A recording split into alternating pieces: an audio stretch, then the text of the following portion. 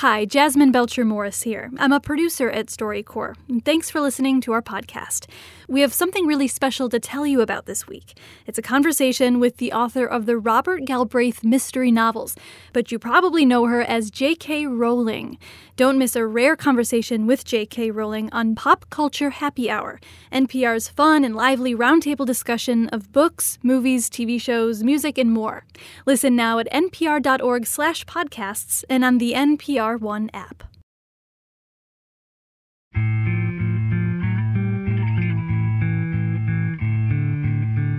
It's the StoryCorps podcast. I'm Michael Garofalo. This is our Veterans Day episode, and actually this month marks 50 years since the first official battle of the Vietnam War. It's called the Battle of Nha Trang, and it was the first time that the U.S. Army faced the North Vietnamese Army. So in this episode, we're going to hear the stories of people who served in that war, stories about what happened while they were there, and about the battles they fought when they got home.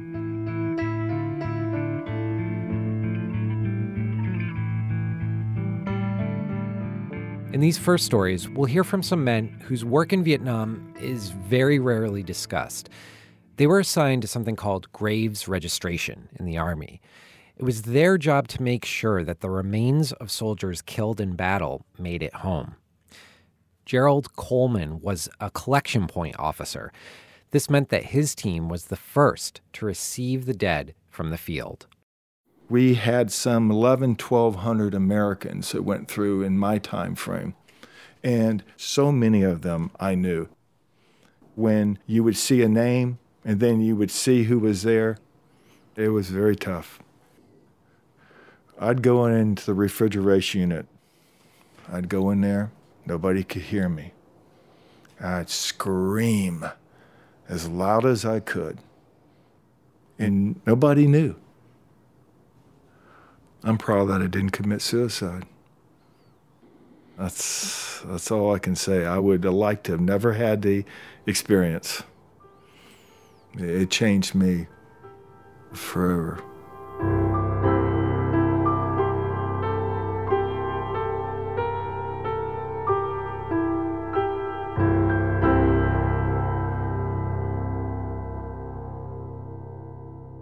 That's Gerald Coleman.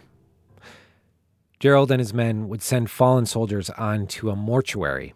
That's where they were prepared to be shipped back to the U.S. Gary Redlinski and Glenn Freund, the guys we're going to hear from next, they worked together at an Army mortuary near Saigon. And here, they remember their work identifying the dead. You look for body marks, like scars, tattoos. There are times when we'd get bags of remains in from the field, and we'd be opening them up. And it was like a puzzle. Oh, yeah, this goes with this. It does get to be a strain on you after a while, and some guys couldn't handle it. You know, Graves Registration is part of the service that if you don't want to be in it, you don't have to be in it. You can get out of it. They can't keep you in it. The mortuary part, they always consider to be demoralizing to the troops that are out in the field fighting. So they kind of just keep us hidden. About 5 years ago, I remember meeting a guy. He was an infantryman, and when I told him I worked at the mortuary down in Tansadut near Saigon, he said, "We never knew you guys existed." They thought whoever died, they sent them right back to the States. You know, I have problems a lot. I can see the things that happened to me in Vietnam. They just come back clear as it was yesterday. And I always felt, I got out of Vietnam, didn't have a scratch, didn't get wounded at all. And then all that hit. I did go to some counseling, and I was talking to one of the psychiatrists. He said, "Do you have nightmares?" I said, "No, but I have daymares." The things that guys dream about at night, I think about 24 hours a day, and it's there while I'm awake. What would you like people to know about the work you did, Gary? Probably the fact that I was there to help their son get back home. It didn't matter that people didn't know we were there. We were there to do our job. And our job was to take care of the soldiers that came in from the field and to treat them as if they were family.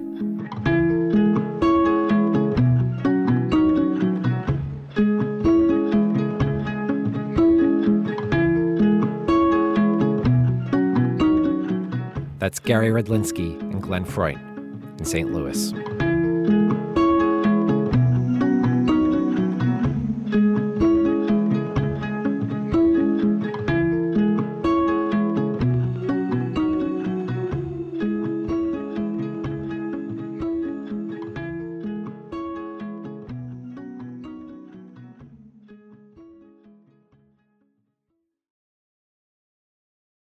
Next, a story about coming home.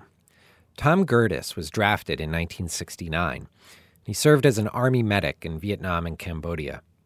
He came back to the States in 1971, but as he told his daughter, Hannah Campbell, his time at war stayed with him long after his deployment was over.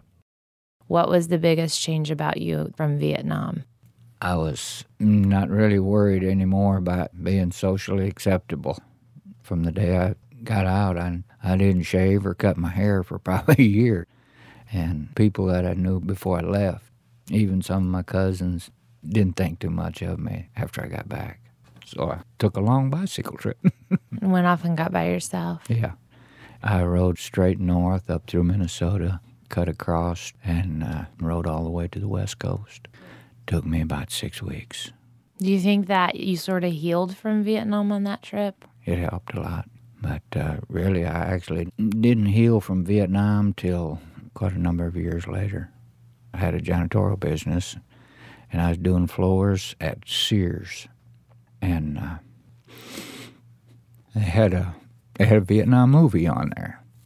And something just broke. And I cried.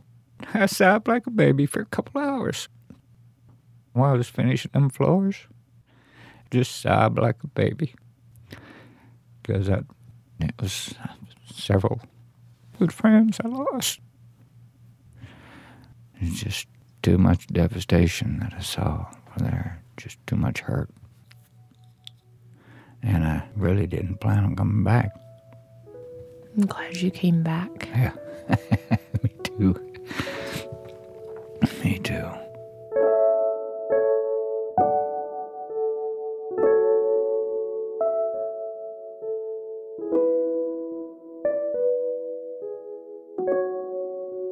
That's Tom Gertis with his daughter Hannah Campbell in Murray, Kentucky.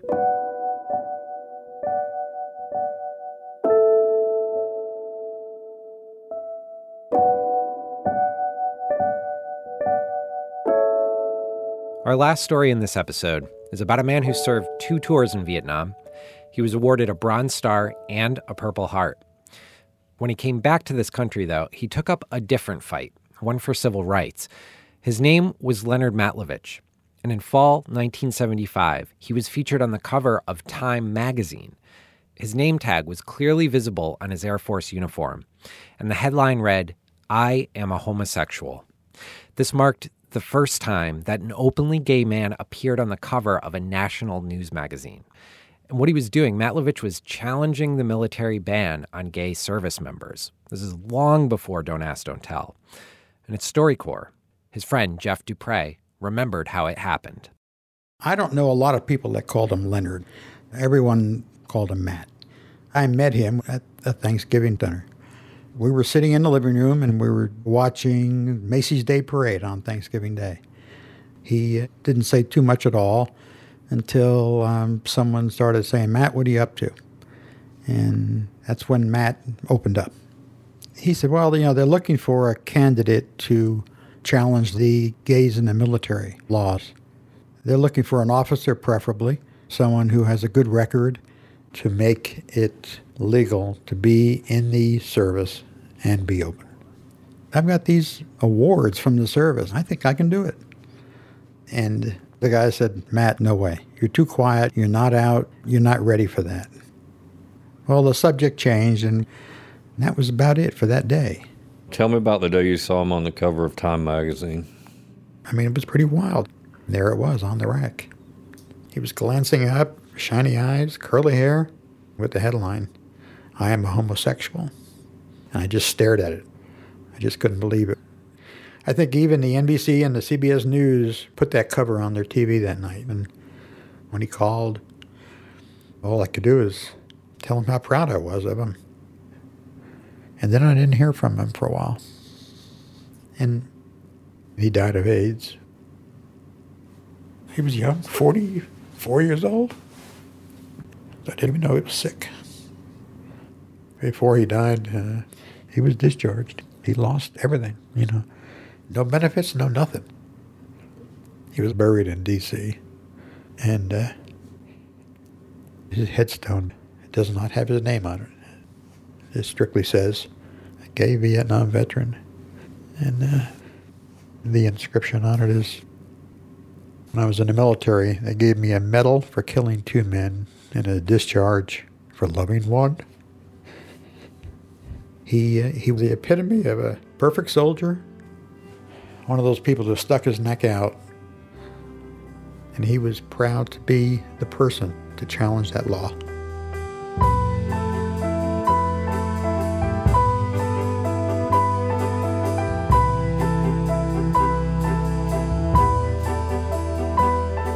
That's Jeff Dupre being interviewed by his husband.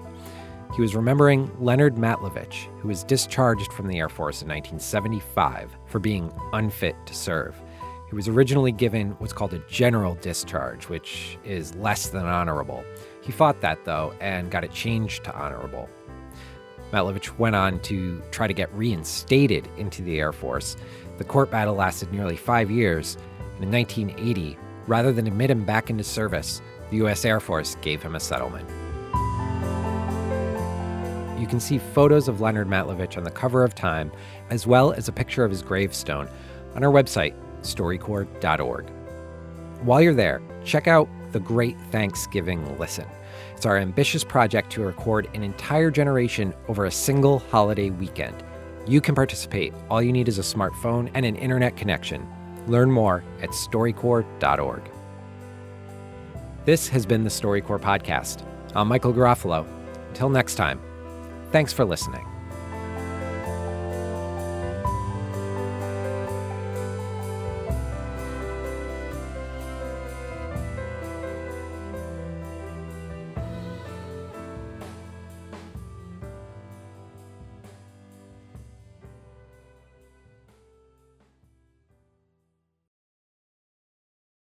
Hi, Jasmine Belcher-Morris here again, reminding you to check out the conversation with J.K. Rowling. She'll be on NPR's Pop Culture Happy Hour. Check it out at npr.org/podcasts and on the NPR One app.